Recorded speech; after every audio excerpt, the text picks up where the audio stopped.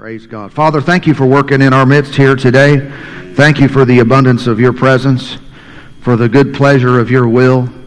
Lord, we yield ourselves to you as vessels you can use and work through. Thank you. We acknowledge your presence. We believe in your active work in our lives, that you never leave us or forsake us. Thank you for being at work in our hearts today. All the glory, all the praise be unto you, our most faithful God. Thank you, Lord. Praise God. Amen. I don't know about you, but I can tell the Lord is here. And I know that from the book, but some things because you were there when it happened. Amen. Amen. Congratulations on those who got baptized in water today. And how many know God doesn't have us do things just for religion's sake? They produce real, tangible change in life. Amen. Praise God. I do want to encourage anybody who is not yet a part of the church. What I mean by that is you're not serving. That came out kind of interesting, didn't it? I'm probably not going to take it back. If you haven't been to our brunch, our welcome brunch, it's right after this service. You can go. Yeah. Say, do I need an invitation? You just got one. And so stick around welcome brunch. You'll find out how to be connected. Not just breathing the air, but be really connected. Praise God. Amen. Amen. Hallelujah. Well, I want to preach, but it just feels good in here. Sometimes I just want to stand here for a little bit. Amen. Get your Bibles out just in case. Bible lapse. I want you to go to John chapter 17. We'll trust him to guide our steps the whole rest of our service today. We are not interested in just having a natural meeting. I don't know if that makes sense. We acknowledge the spiritual presence of God, the reality that he is here speaking and working. This is the rest of this service is not limited to what I know. Thank you, Lord. We are yielded to what he knows. So you can't say something you don't know. Actually, you can. It's quite enjoyable as a preacher sometimes to look back and say, where in the world did that come from? That came straight from the throne of heaven, and it snuck out my mouth. And so I'm listening too sometimes while I'm preaching. Praise God. John, did you find that? John chapter 17. And notice with me verse 23, 17:23. Jesus is in the middle of a prayer here, and he's saying to the Father, I in them and you in me, that they may be made perfect in one, and that the world may know that you have sent me, and have loved them as you have loved me. What should be my understanding of how God loves me? How he loves Jesus. Yeah, because they're the same.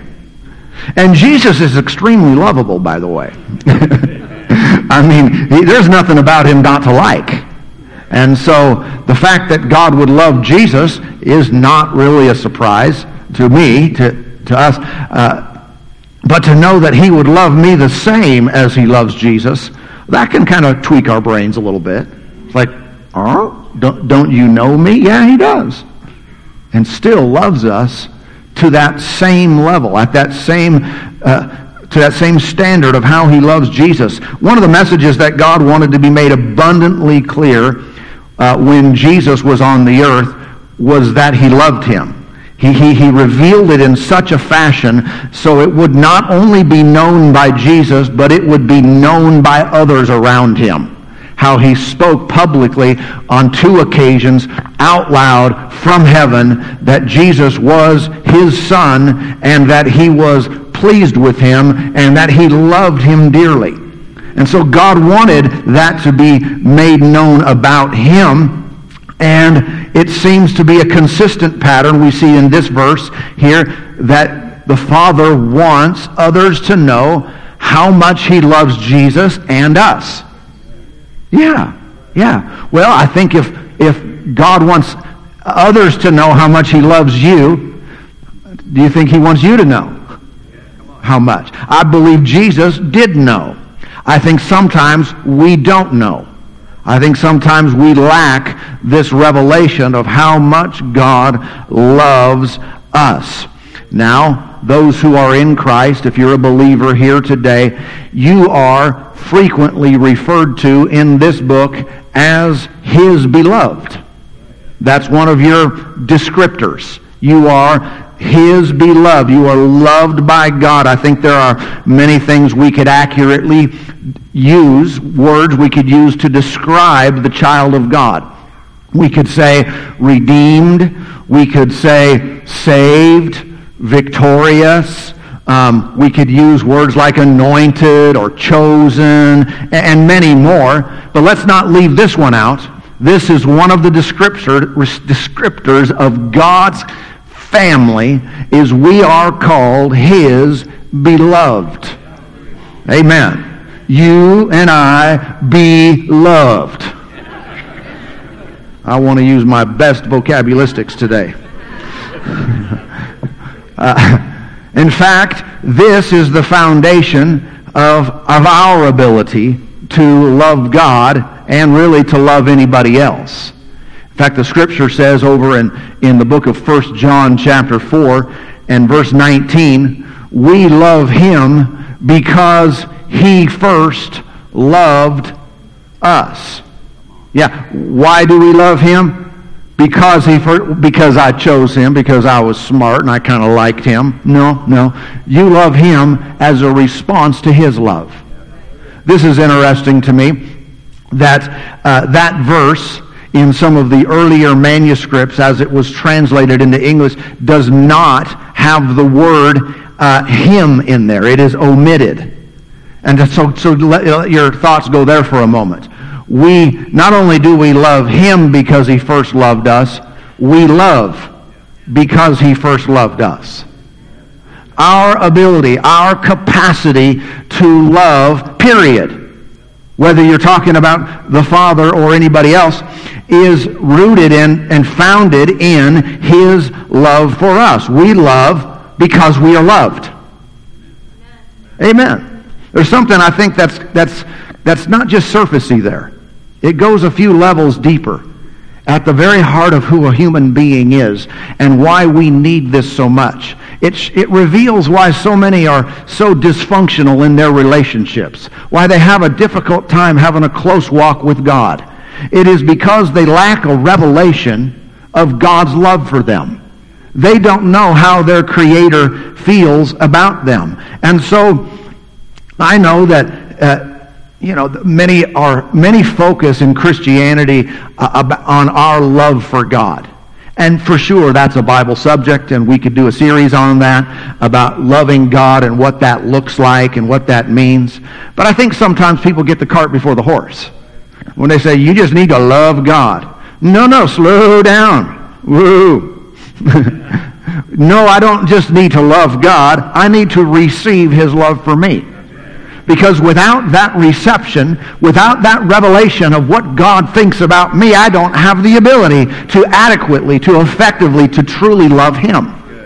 It starts with God. It starts with his love for us. Amen. Have you ever tried to be in a relationship? Don't raise your hand in case they're with you today.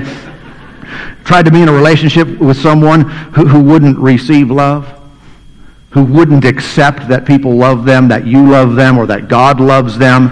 That person is difficult to be in a relationship with. Why? They're often very insecure. They're always untrusting. They're questioning everything. They're fearful of rejection. And it's hard to get close to a person who has that condition in their soul. Okay? That needs to be repaired for there to be a relationship that can reach its potential. You know, I like to, if someone's single and looking for a spouse, I think you ought to take a real close look at that person's. Now, this may sound wrong. I'm not talking about judging someone or not accepting because of what's happened to them, but you have to be aware. What was their life growing up? What's their relationship with their parents? You know, are they from a broken home? I know many people are, but those things need to be considered. You know, anyone who's smart today who gets married goes through marriage counseling, and a marriage counselor brings those things up. So I see you came from this kind of background, and you have to deal with what kind of impact did that have on you? How do you view other people today because of that history? And I'm not saying people aren't fixable. I totally believe we're all repairable. You can get down on the inside of us, and I'm not talking you have to lay on a couch for hours. I'm talking you can have a revelation from God Almighty about your place with Him. And when you fully come to grasp how much He loves you, you are now ready. You're ready to have relationships with Him. You're ready to have relationships with other people. But without that revelation, it's very difficult to love. It's kind of this principle that you can't give what you don't have. And many people don't have it, and they're trying to give, and you know, that's true with money. If I don't have money, I can't give you money. That's one reason I think God wants His people to have money. That goes contrary to poverty doctrines, but God wants His people to have money. Say, why? Well, for multiple reasons. But here's one of them: so you can give money. Yeah, but if I don't have skills, if I don't have an ability in some area, and you come to me and say, "Can you help me with this?" No, I don't possess that skill. If I have that, yes, then I can help you. I can't give what I don't have, and that is also true in this subject that we're talking about, being filled with the love of God. If I don't have love in me, I can't give any.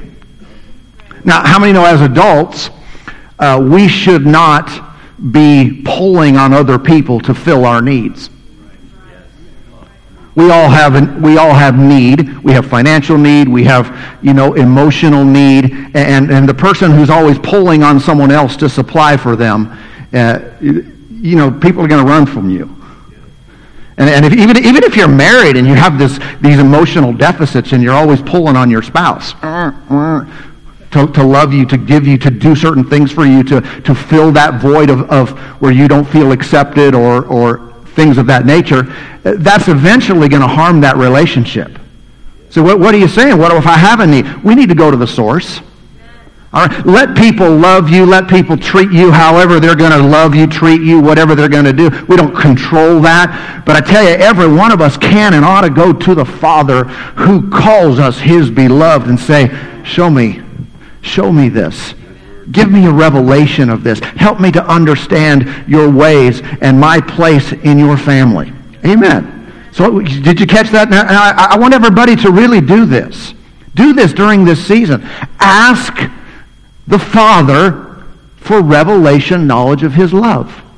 And how that works is then you put yourself in a position to get it by meditating on what He has said about you. Considering these teachings, some of you, I would encourage, this is only the second part of the series, but I'd encourage you to listen to them like daily to repair some serious issues inside. It'll have such a positive effect upon you. But more than that, get the verses, write them down, think about them, pray about them, say, Lord, show me that. I think I understand it, but open it up to me. May I have an understanding of your great love. Amen. Romans chapter 5 and verse 8 reads, but God demonstrates His own love toward us in that while we were still sinners, Christ died for us. What does Jesus on the cross mean for you and me? It is a demonstration, a graphic demonstration of God's love for us. But notice the context, the qualifier of that is He did that while we were yet sinners. This shows us and reveals to us that our lack of perfection or any sin in our life does not disqualify us from God's love. I can disqualify myself 1,000 ways from deserving God's love for me.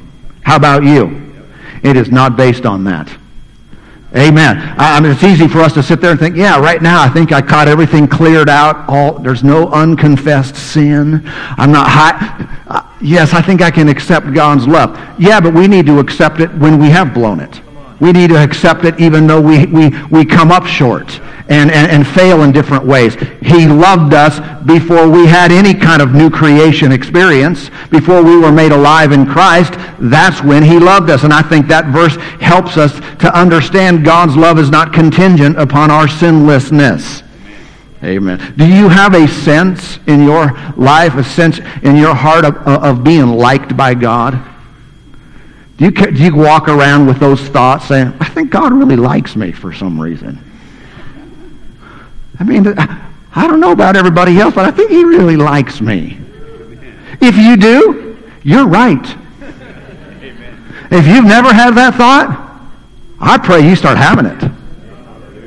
I think he kind of likes me.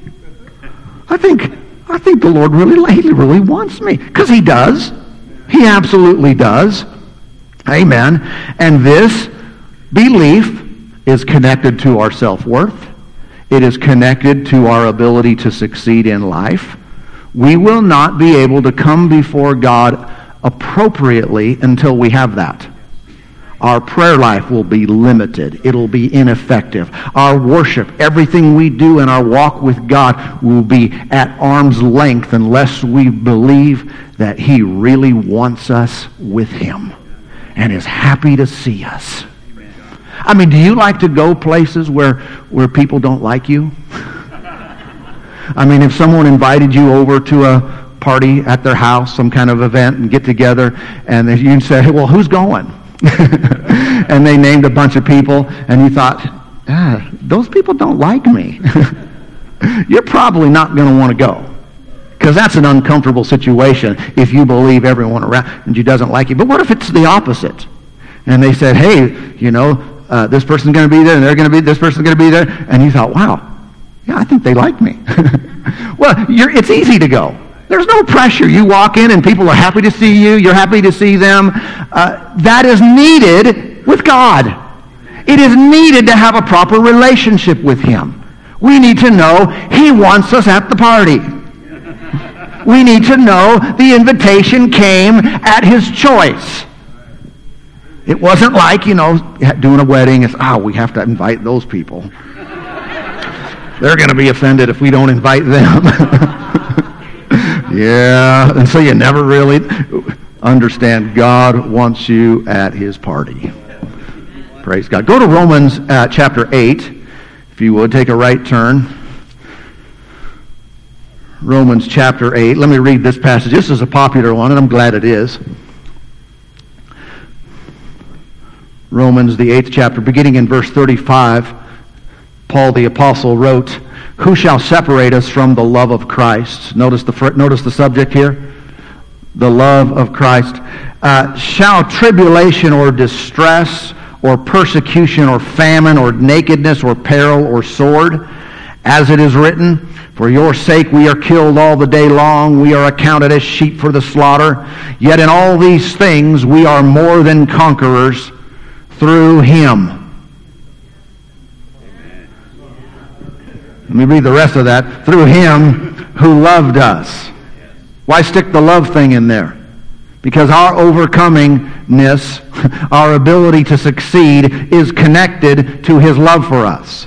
We conquer, we are more than conquerors because he loved us. Verse 38, for I am persuaded that neither death, nor life, nor angels, nor principalities, nor powers, nor things present, nor things to come, nor height, nor depth, nor any other created thing shall be able to separate us from the love of God, which is in Christ Jesus our Lord. And so this is a list to let us know you haven't been disqualified. Nothing has happened in you or to you or through you or because of you that has disqualified you from God's love. Amen. So if I told you what I did this week, you might think different. No, I wouldn't. I would believe God over you. I would believe that independent of what you have done or have not done, that God still loves you. And this is what is needed for us to overcome, to have victory. Now, none of these things can keep God from loving us. However, sometimes people walk away from God's love due to circumstances. This doesn't separate us from Him loving us. Have you ever noticed that sometimes what happens in life separates people from loving God back? And some of that is because of beliefs that are incorrect, that we think because of height or depth or things present or all these things, that they happened as a matter of God's will, that He did it to us, that He caused it or allowed it to happen. And I understand sometimes people being ticked off at God if they think that He did that to them. I mean, there's some cruel things that have happened to people in life. I mean, there are children that are born mangled up in disease. How could you love a God if you think He did that to a baby? See, that kind of doctrine messes with the very character and heart of God Himself. He does not do that to people. That is not according to His will and plan. See, I've gone through some hard things. I believe it. And if my heart hurts for you, having gone through some trouble, think how much more the heart of your Father who loved you and gave His only Son for your redemption. He is hurt by it even more. But we can sometimes allow these things around us to separate our love for Him because of a wrong belief. But that's not what the message is. The message is no matter what happened to you, God is still on your side. He still wants to bring you through and bring you out and bring you victorious over it. Amen. Again, this is written by Paul. So these words are written, inspired by God, but they're written by a person. And I like how he used the language here that he was persuaded. He was persuaded of God's love. That's one thing for Paul to be persuaded. I mean, it's another thing for you to be persuaded, for me to be persuaded of God's love. That's what we want. That's what I seek. That's what my prayer is for you today. You would be convinced, absolutely persuaded of God's love for you. You know, he wrote over in the book of Ephesians chapter 3 contains a good prayer. Concerns some good prayer requests in there in Ephesians 3. One of the parts of that prayer is in verse 19. And Paul prayed that you would know the love of Christ which passes knowledge, that you may be filled with all the fullness of God. So my being filled with the fullness of God is connected to me receiving the love of God which passes knowledge. Now that's interesting to me, how I can know something that passes knowledge. Kind of a paradox there. How can you know what you can't know? Well, some of it's experience. You can experience things from God that, blow out your thoughts. You can have an experience of God being so generous and so kind and so merciful and so good. We've seen many times people get healed and walk out of the building saying, I still don't believe it. Well, that wasn't your faith. That was an overflow of the mercy of God. And I don't still understand it, why He would do that for me, just because He loves you. You feel unworthy. I feel unworthy. He says, I love you anyway. This is how it works. This is love that passes knowledge. You can know that His love for us is far more than we could ever grasp. Praise God. See, I know that God He's been stalking you since you were born. He really has been after you. You popped out of the womb and He said, I'm going after them. Arranging, sending angels, sending people, arranging circumstances so He can say, hi. I like you. I want you. I think about you all the time. Got your picture in my wallet. Amen. I mean, you think about parents who love their kids, especially nowadays when there's video and pictures of everything and it's everywhere. And some of you, and I appreciate that, some of you have kids and, I mean, you have a phone, your phone in front of them 24/7, capturing every moment of everything they do. Why? You're just enthralled by them. You just love them so much, and you want to get it. You want to capture that. God feels more like that more than you do towards us. You're probably familiar with the 23rd Psalm. Remember the last part of that, which we typically know saying this: surely goodness and mercy shall follow me all the days of my life, and I'll dwell in the house of the Lord forever. Surely goodness and mercy will do what? Follow me. Follow me. I like one other translation. Pastor Doug used it earlier. It says in verse 6, so why would I fear the future? For your goodness and love pursue me all the days of my life. Then afterward, when my life is through, I'll return to your glorious presence to be forever with you. But I like that. Your goodness and love do what? Pursue me. God has been pursuing you. He has been coming after you since the time that you showed up. That's his nature. We think, well, I just chose the Lord. No, it works the other way around. We have some decision in the matter, but it's a responsive decision. It's not the initiator. You might recall, maybe you do, but Revelation chapter 3 and verse 20 is another popular passage where Jesus says, he says, behold, I stand at the door and knock. If anyone hears my voice and opens the door, I will come into him and dine with him and he with me. Think about the position God has towards our lives.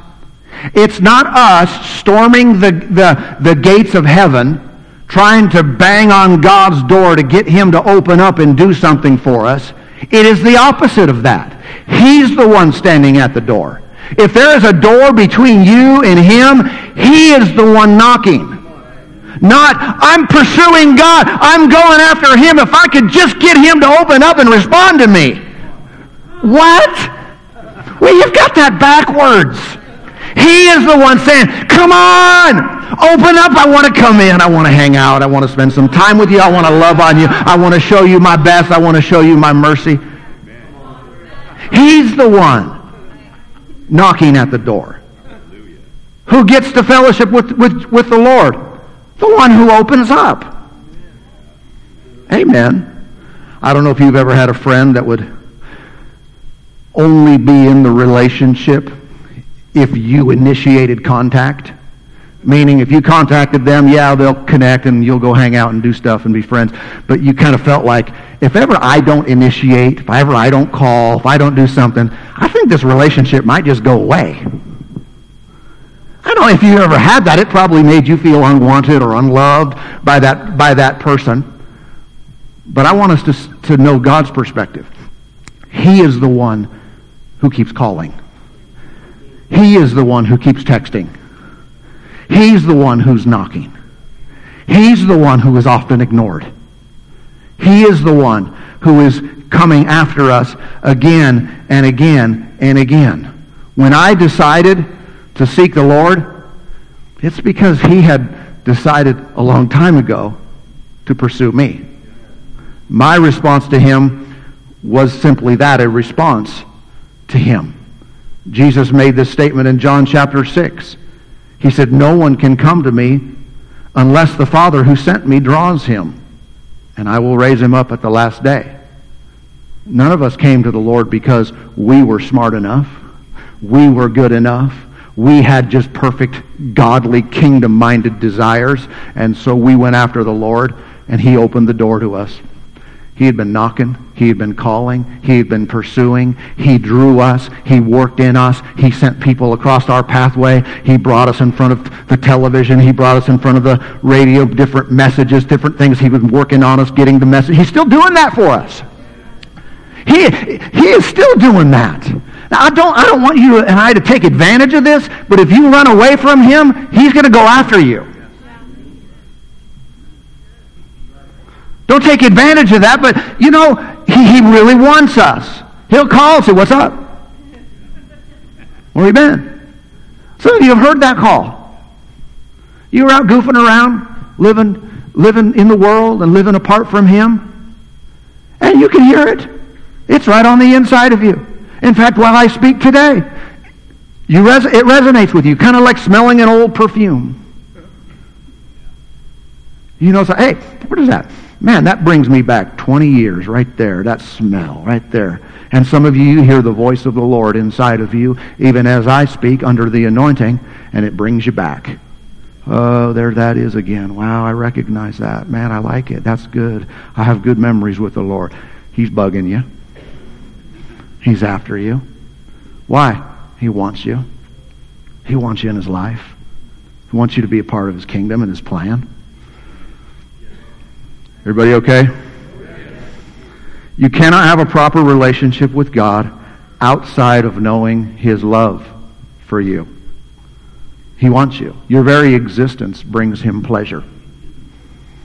In fact, John, the Apostle John, wrote that. He wrote the book of Revelation. Remember John? He's an interesting guy. He wrote the book of Gospel of John. He wrote 1 John, 2 John, 3 John. He wrote Revelation. Same guy, John. And let me give you this one, then I'll give you the rest.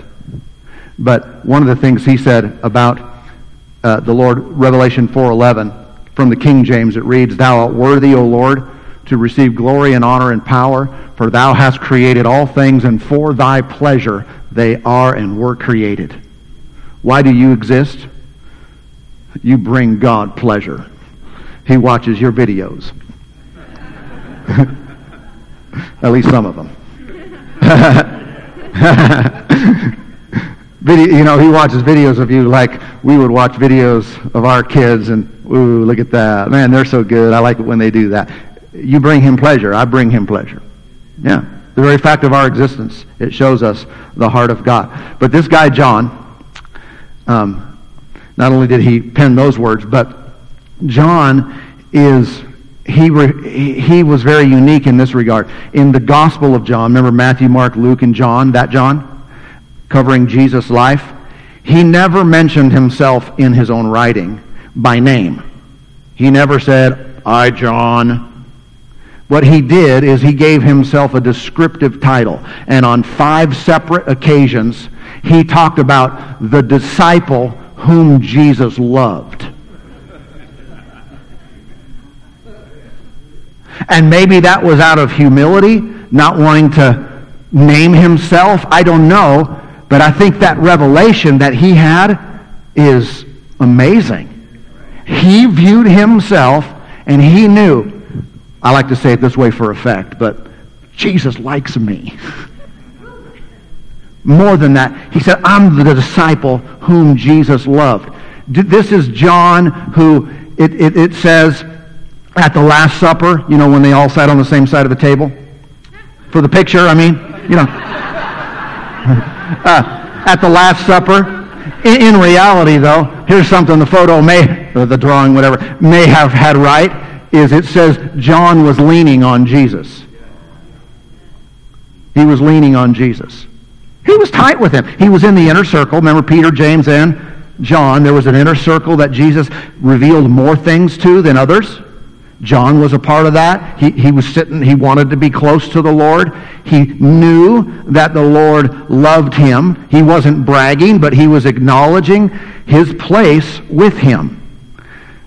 Now, something that's interesting to me about John, and I don't know this as a 100% matter of fact, but historically, the other apostles, the other original disciples, remember Judas went wrong, but then the other 10, then they were all martyred. Sometimes in very gruesome ways, like being, sometimes beheaded or crucified upside down. That's what it said of Peter. But they were all killed for their belief in the Lord Jesus, and except for John. John was the only one that died a natural death. It seems like now I'm going to connect these together and you can make your own judgment, but it seems like his revelation of God's love for him protected him. Remember my illustration last week when I had 2 massive dudes standing up here behind me? I said, now they love me, so bring it. There is something about when you know the love of God Almighty. And he seemed to have that revelation more than anyone else. There are rumors, I don't know of its factuality, but that they tried to boil John in oil, and that he just wouldn't boil. But that he was supernaturally protected, and they couldn't kill him. I don't know 100% if that's true. That's a well-known rumor. But we do know this. He was exiled to an island called Patmos. He lived there for a while and then went back to Ephesus, and that's where he lived out and died in a ripe old age. But this is John, who knew how much he was loved. My prayer for you, my prayer for myself, is that we would also know how much he loves us. If you don't think you're loved, you're not sitting right next to the Lord at the table. You're wanting to, but if you know, no, he'd be happy if I was there. He would like it if I got real close and kind of leaned on him. Hey, Jesus, what's up? I want us to have that kind of intimate relationship with the Lord, where we, not in a physical sense, but in a spiritual sense, we're getting up close and leaning on him. We're just as close as you can get there. How much space is between you and the Master? We're just like that.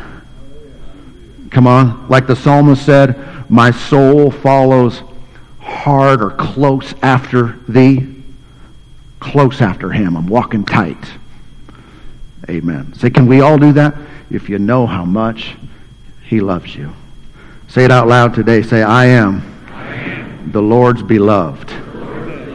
Like it or not, he loves me.